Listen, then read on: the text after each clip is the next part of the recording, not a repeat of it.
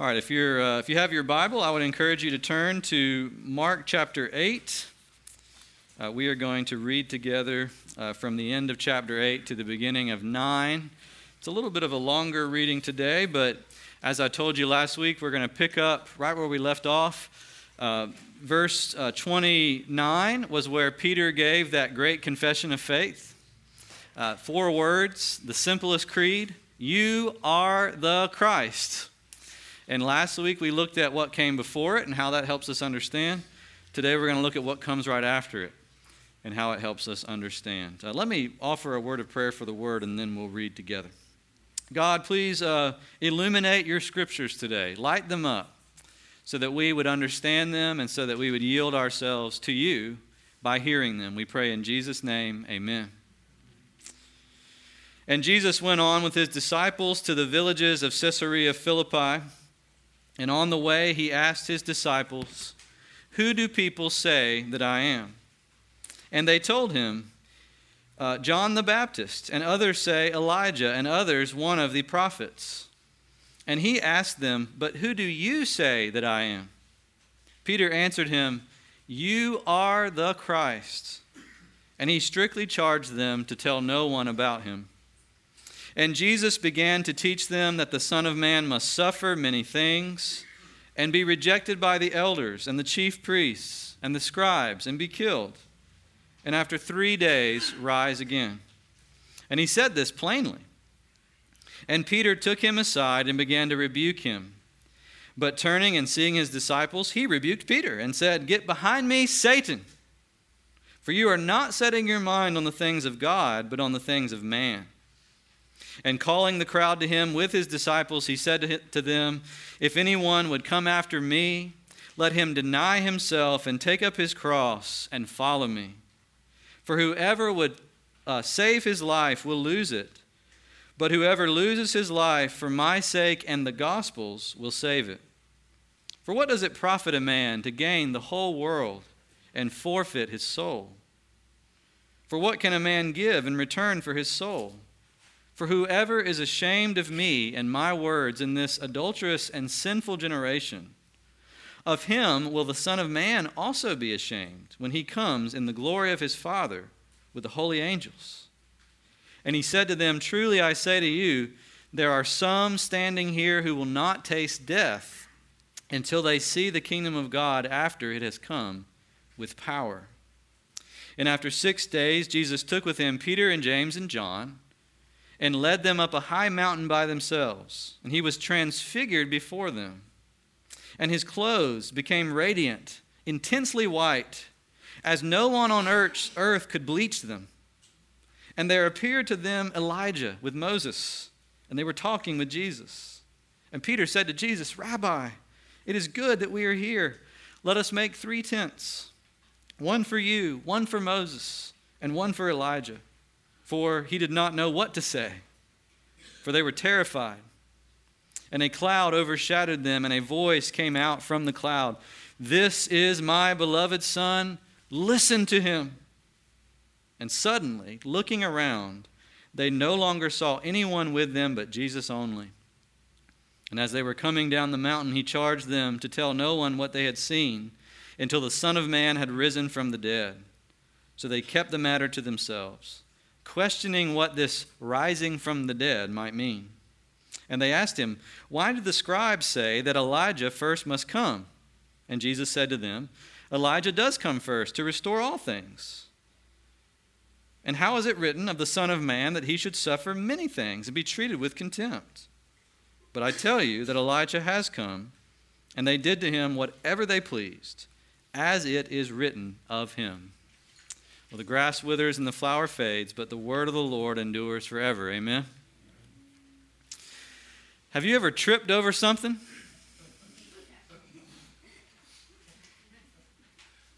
Everybody has, right? Think about it. When you tripped over something, whenever that was, hopefully it wasn't too recently, why did you trip over it? More than likely, you tripped over that thing because either A, you didn't see it there, you didn't see it coming.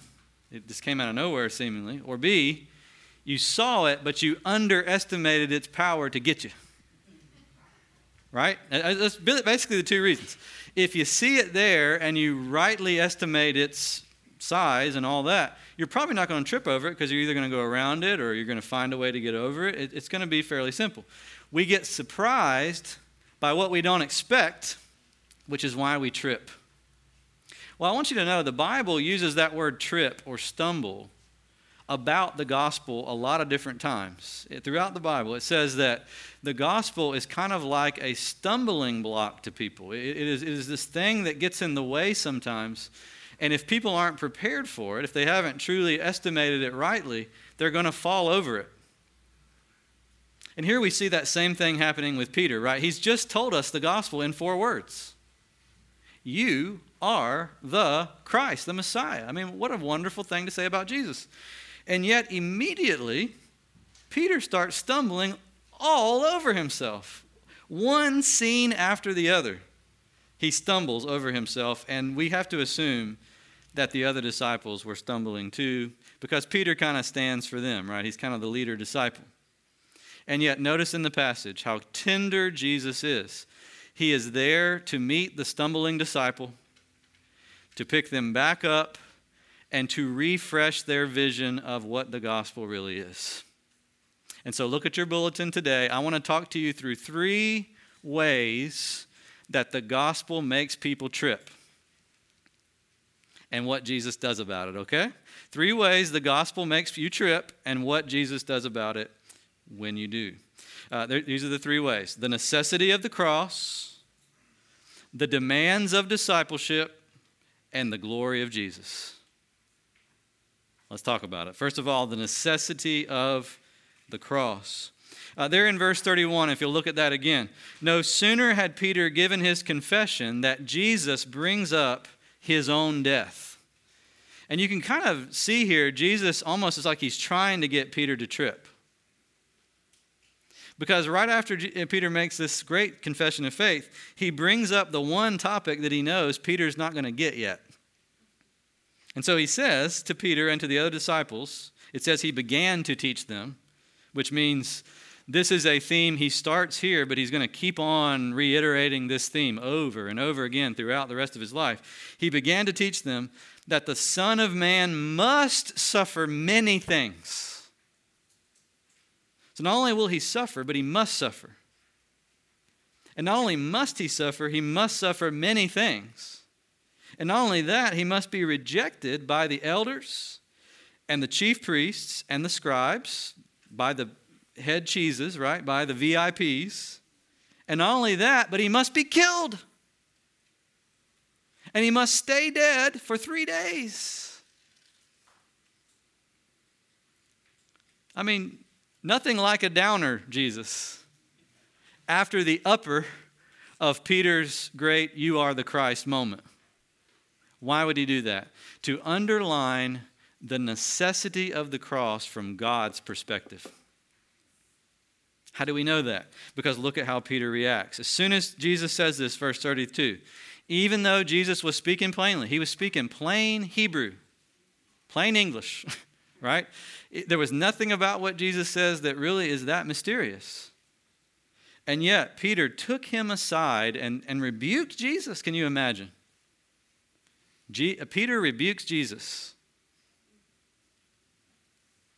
Matthew tells us a little bit about this dialogue. You know, Peter says in Matthew, "Far be it from you, Lord. This will not happen to you," Peter says. And you can kind of get a window into why Peter's rebuking Jesus. Peter is thinking that when Jesus said, "You must suffer," he must be talking about, well, I see, boys, everybody up there hates me, and so it's just inevitable, I'm going to die. And Peter says, wait a minute, Jesus, you've got us. You've got your disciples. We're going to prevent this from happening. We're going to stand in the way and make sure this will never happen to you. You will not be killed. We will be your defenders. And then Jesus tells him what he really thinks. Look at it and ask yourself, has anybody ever called you Satan? My name is Stan, of course, and so sometimes when I type my name, it autocorrects to Satan. Seriously, it really does. And even when that happens, and don't read too much into that, please, but even when that happens, it's just an autocorrect. I get a little offended by it. Like, wow, why would it think Stan is Satan? What? Terrible. And I'm glad I've never sent an email, before I called it, right? Sincerely, your pastor, Satan. That would be very terrible. Even just the accident of thinking of myself as Satan offends me. I can't imagine if someone looked me in the eye and said, Stan, you are Satan. And yet, this is how serious Jesus takes Peter's misunderstanding.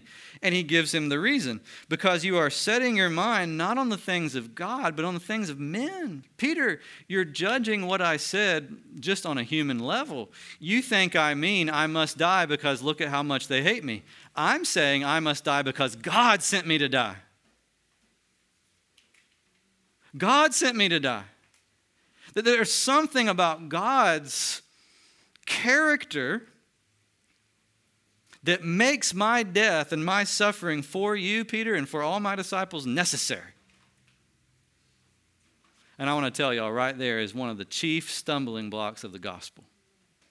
Right there, right out of the gate. We tend to wear crosses like they're gold jewelry, right? But let me tell you, that's not what a cross was when Jesus was talking about a cross here. The cross was the hangman's noose, the electric chair, the guillotine of the day. Can you imagine wearing a golden electric chair around your neck? Or giving one of those to your wife? Be weird. Because it was an instrument of torture. And yet Jesus is saying, because of the character of God, the Son of God, when he comes into the world, has to endure that kind of torture for his people. Now, you got to ask yourself, why in the world is that possible? I mean, what is it about the character of God that makes the cross necessary? And two things. You might want to write them down because these are big, big things about God that are very, very consistent throughout the Bible. On the one hand, there is his exact justice. God is a God of exact justice, meaning God must give to everyone their due. He must give to everyone exactly what they deserve, especially when they violate his law. And the Bible says that we as humans, including Peter here, including all of us, we have all violated God's law in small ways, in big ways, and everything in between. We violated it in our hearts by what we think and what we feel, and we've also violated it in what we do and what we say and everything else. We almost continually violate God's law by nature. And God is such a God of justice that he cannot look at that and say, oh, well. He cannot look at that and just wink his eyes and shrug his shoulders and nudge us and say, boys will be boys. It's okay. I love you anyway. Kumbaya. That's not the Christian gospel. The Christian gospel has this offensive thing in the middle of it. God is a God of exact justice, and you owe him big time. And I owe him big time. And he's coming after you, and he's coming after me, and he will get his payment. And so if he is to reconcile us to him as sons and daughters, he must send someone else to pay for us. And so Jesus uses the word must in that sense. I must die because I must have my people. Those dear ones that the Father had given to me before the world was made. Those dear sheep that I will save. I must die in order for them to get into the kingdom of heaven. Wow. The exact justice of God. But there's another thing. On the other hand, there's the rich grace of God. And you say, okay, well, that's good news, Stan. Exact justice, that's kind of tough. Rich grace, I'm all about that. Are you? Are you? Do you like being dependent on someone else in your life? Do you like getting handouts all the time? Do you like feeling like you're always on the take and never on the give? Does anybody actually like being in that position? Not much. Not many. Probably not you. And yet that's what rich grace means. Rich grace means that when God came to pay the debt that we owed to his exact justice, it was because God is so rich in mercy that he would reconcile us to himself without any cost to us in a way that we cannot ever earn and we cannot ever repay. That's humbling. And so you can see why Peter would be confused here. And you can see why many people don't ever accept Jesus as their Savior and Lord. Because the big stumbling block is I have to say, I am on the wrong side of God's justice. Ugh, I don't like to say that about myself. I've been wrong, galactically wrong. I've been wrong about God, cosmically wrong. And at the same time, I have to say, oh, but I am dependent.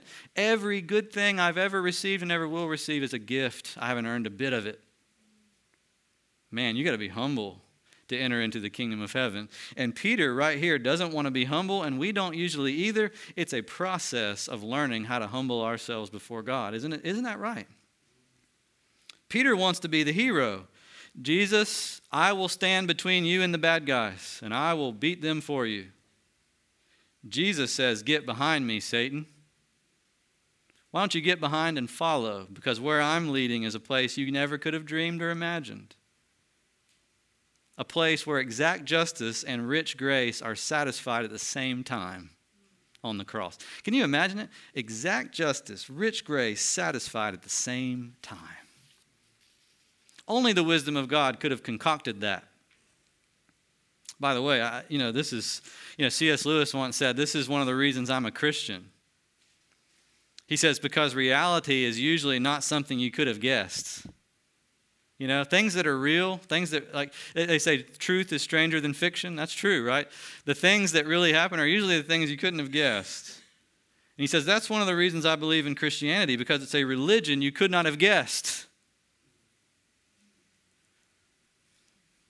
You put people together in a room and say, hey, come up with a religion that suits you.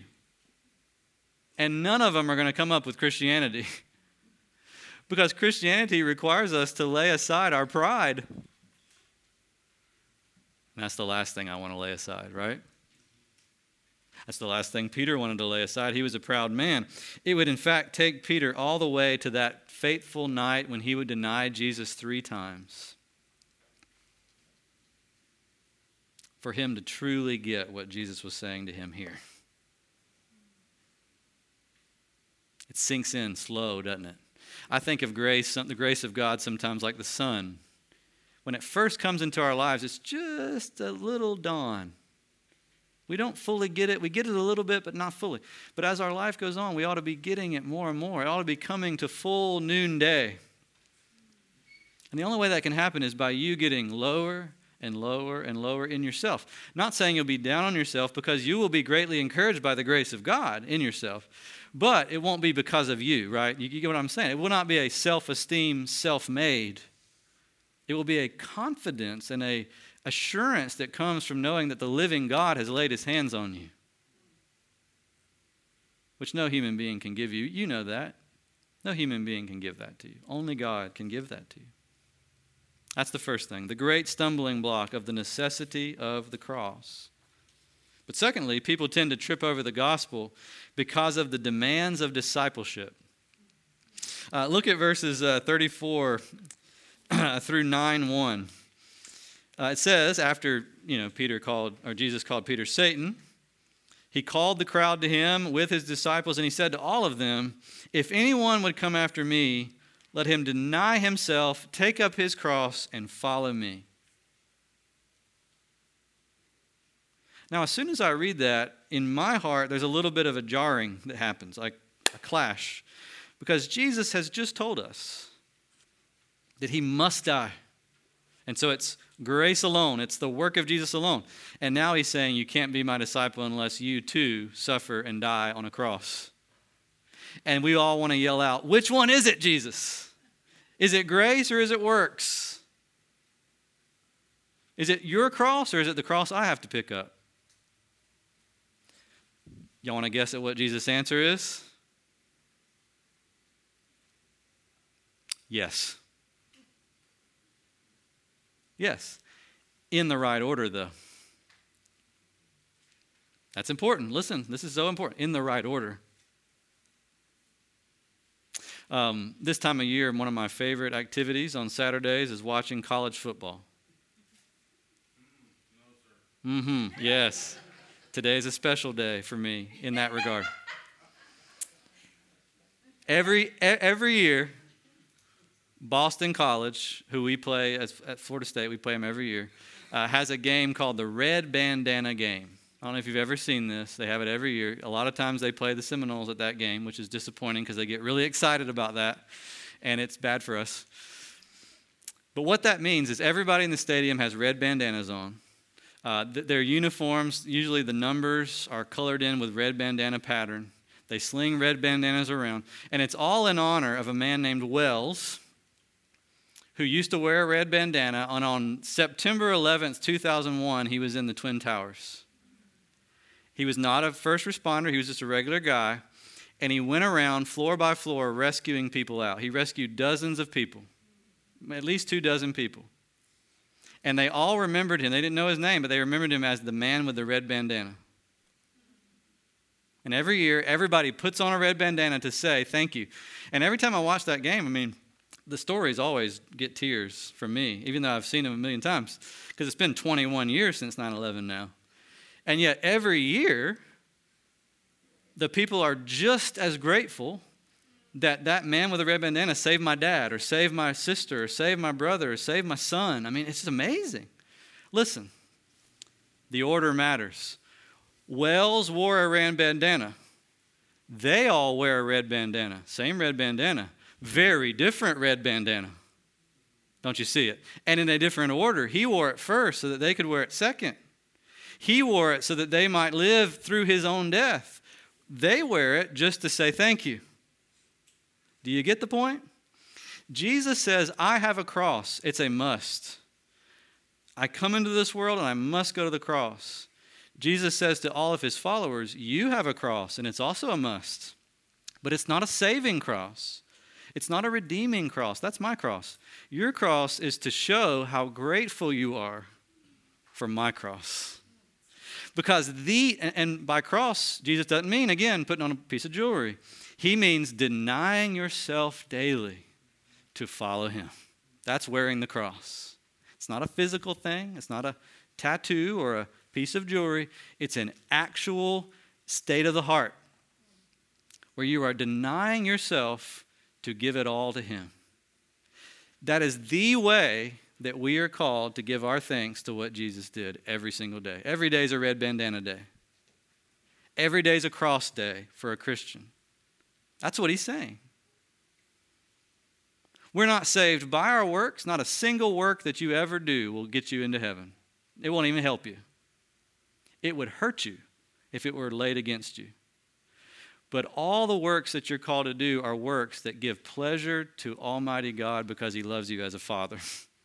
And because when he sees them, he smells the sweet smell of gratitude. He smells the sweet smell of a heart made holy by the blood of his dear son. Every year at the Red Bandana game, Wells' mom and dad are there. And every year they're bawling. Can you imagine being them, seeing that whole crowd with your son's bandana? And that's the Father when he sees his people living for Jesus. Now, shouldn't a true Christian want to do that? That's the demand of discipleship. And yet we don't want it. We think, oh man, I'm saved by grace. I can do whatever I want to do. We don't know the first thing about grace, if that's what we think. I mean, what a crazy way to think that the only reason to do good is because that's the way you get to heaven. What? Isn't it good to do good because it's good? And isn't it good to do good because it gives the Father pleasure? And is that not why Jesus Christ himself died? And so Jesus helps the disciples see this. You know, this is a big stumbling block. And so he wants to give them some pros and cons. And I'll just quickly show you there in verse 35. He gives the first pro and con. Whoever would save his life in this world will lose it. But if you lose your life in this world for my sake and the gospel's, you'll save it. That's a pro and con. If you try to live your own life for yourself, if you don't deny yourself, you will die in the end. But if you deny yourself, you'll live forever. That's a pretty good deal. Verse 36, what does it profit a man to gain the whole world? You could even gain the entire world. You could win the Powerball. But what good would it do you if you lost your soul? What good would it do you if you lost your soul, he says? What can a man give in return for his soul? And yet what Jesus has done is he's given you your soul back. What is it to deny the whole world? That's pretty good pro and con. Verse 38, for whoever is ashamed of me and my words in this adulterous and sinful generation, of him will the Son of Man be ashamed when he comes in the glory of his Father. I mean, think about it. What a trade. Do you want to be in line with a sinful and adulterous generation against Jesus, or do you want to be for Jesus against a sinful and adulterous generation? It's a pretty simple choice to make. Jesus is outlining all the motivational reasons why a Christian ought to want to yield every part of his or her life to Jesus. Out of gratitude, because it is a good deal, frankly, to put it in a crass way. You're never losing when you lose for Jesus. And you say, well, how do we have to lose for Jesus? Well, think about it. Just denying yourself every day. Sometimes you need to stand up for Jesus when people don't want you to. It's costly. Sometimes you need to just tell yourself no, things you want that Jesus doesn't want you to have. And it's hard to tell yourself no. If you don't think it's hard, you've never tried. Try it out. Try it this week. Pick one thing to tell yourself no about and report back. It's tough. It's a death. And Jesus says, if you do it, you're on my side. If you do it, you're like me. If you do it, the Father smiles. Do it. It's beautiful. Wow. We stumble over the cross. We stumble over the demands. But finally this morning, look at the last thing. We stumble over the glory of Christ. We stumble over glory. Look there at, you guys probably, most of you know the story of the Transfiguration. We're going to go really quickly through this story. Certainly we could preach a series of sermons on it, but I'm just going to give you a little 5 minutes on it here. Jesus takes Peter and James and John to the mountain, and boom, he shows who he really is. It's like he takes off the veil to show the real Jesus there, the Son of God shining. I love how it puts it. His clothes were as white as no launderer on earth could bleach them. Shoo. Matthew says he shined like the sun. Woo! You know? And the disciples, again, are stumbling all over it. They're like, what do we do with this? What do we do? It says Peter didn't know what to say because he was scared. And so Peter did what he does every time he doesn't know what to say. He says something. Right? That's Peter, right? Maybe you're like Peter. I know I can be like that. When I don't know what to say, the first thing I do is I say something and put my foot in my mouth. Well, he does that. He says, Rabbi, oh, it's good for us to be here, right? Good for us to be here. Let's build 3 tents. One for you, one for Moses and Elijah. We can hang out here for a while. And this time it's God the Father who comes and breaks apart Peter's delusions by bringing a cloud and a voice. This is my beloved Son. This is my one and only. Then what does it say? Listen to him. Do you see it? Listen to him. Wow. And then it says, they looked around, and they no longer saw anyone with them, but Jesus, what's the word? Only. And that is the stumbling block of the glory of Christ. People stumble over it all the time. The disciples did. We do. People are searching for meaning in life, aren't they? People are searching for big meaning, transcendent meaning, which is a fancy word of saying it's bigger than me. I want to be a part of something bigger than myself. Everybody's searching for that. But the Bible says, offensively, that there's only one place to find that. You can't find it anywhere except in Jesus Christ. You won't find it in anything else. Everything else is a fake imitation. Jesus alone. That's offensive. And then when we do get to Jesus and we really see him as he is, we're offended because, lo and behold, the transcendent is actually transcendent. Lo and behold, the great one is actually greater than we are. And we don't even know what to say in his presence. And we're uncomfortable being in the presence of someone so great, and so we draw back. You remember those train sets that had the little metal magnets on each end, and you would click them together with magnets? What would happen when you turned the engine around backwards and tried to connect it with the next car? Yeah, that's right. And instead of coming together, it goes, poof. In fact, it's kind of fun when you do it because you can actually send the engine going on its own because when a magnet's poles aren't aligned right, it repels rather than retracts. Those train cars are a great picture of our hearts and the glory of God.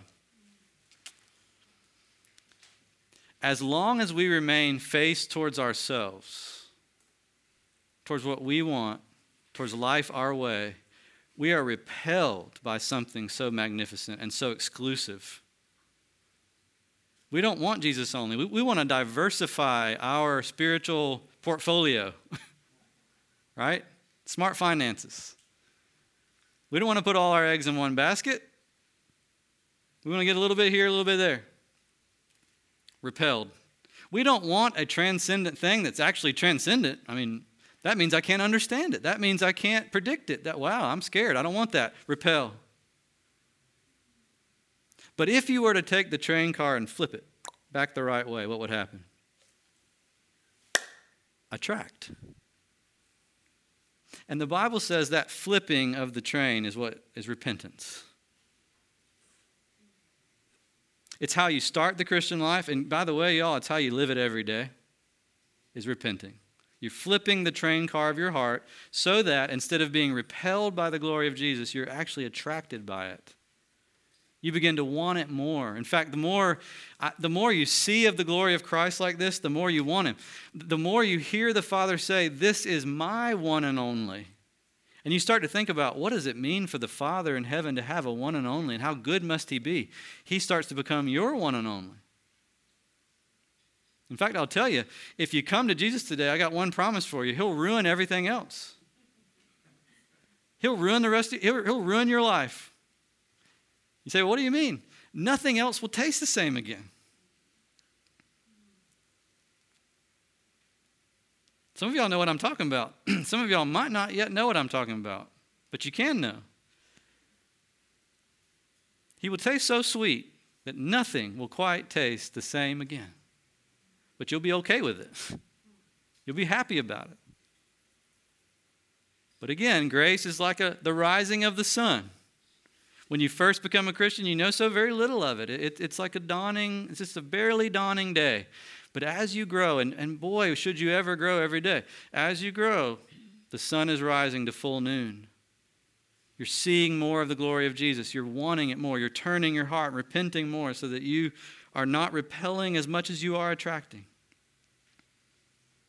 Now, last thing. This is in closing. I want you to turn with me to 2 Peter chapter 1. 2 Peter chapter 1 is later in the New Testament, towards the end of the Bible. Because somebody might say, great, Stan, I was not on the mountain with Peter, James, and John. So what good is all this for me? I haven't seen the glory of Jesus like this, and I probably never will. Au contraire, my friend. Listen to what Peter says, same Peter, later in his life. Starting in verse 16. For we did not follow cleverly devised myths when we made known to you the power and coming of our Lord Jesus Christ, but we were eyewitnesses of his majesty. For when he received honor and glory from God the Father, and the voice was borne by the majestic glory, "This is my beloved Son, in whom I am well pleased." We ourselves heard this very voice, born from heaven, for we were with him on the holy mountain. Now listen, And we have the prophetic word more fully confirmed, to which you will do well to pay attention, as to a lamp shining in a dark place, until the day dawns and the morning star rises in your heart. Knowing this, first of all, that no prophecy of Scripture comes from someone's own interpretation, for no prophecy was ever produced by the will of man, but men spoke from God as they were carried along by the Holy Spirit. Did you just hear what Peter said? Because it will change your life if you heard it. Did you understand it? He said, we were on the mountain and we heard and we saw, but guess what? Y'all have got something better. Y'all have the completed prophetic word that the Holy Spirit breathed out. You can look into that word anytime, and the Holy Spirit will show you Jesus, just like we saw him. You will hear in your heart, I'm not saying audibly, I'm not saying you'll see a vision, but you'll hear it in your heart from the Scripture. This is my Son. I love him, and I want you to love him as much as I do. Listen to him. You'll begin to taste his glory. The sun will come up at first like a little slither over the horizon, and then the morning star will rise to noonday as you read, reflect, and meditate on, enjoy God in the Scriptures. That's what Peter's teaching. You say, well, I don't know if I believe it. How about trying it? Before you make that conclusion, how about trying it? You say, well, I've tried it. I've read the Bible.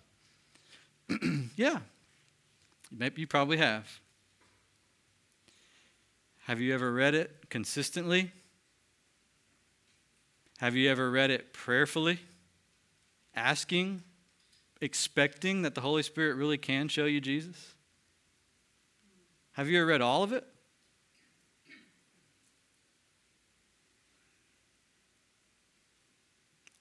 I would encourage you. Go up the mountain. That's essentially what Peter's saying. He says, when you go to read your Bible, you're going up the mountain with Jesus. Get ready. When you come to church, you're going up the mountain with Jesus. We're going together. Get ready. My prayer for you is that on Saturday night, you wouldn't be able to sleep because you're excited to go up the mountain again with Jesus with me and with each other. For real. Because there we see a glory that, yeah, people stumble over. Many people in the world stumble, but what a beautiful thing to the humble heart. That the cross is necessary. The demands of discipleship are sweet. And the glory is unmatched, and I'm so thankful for it. Amen?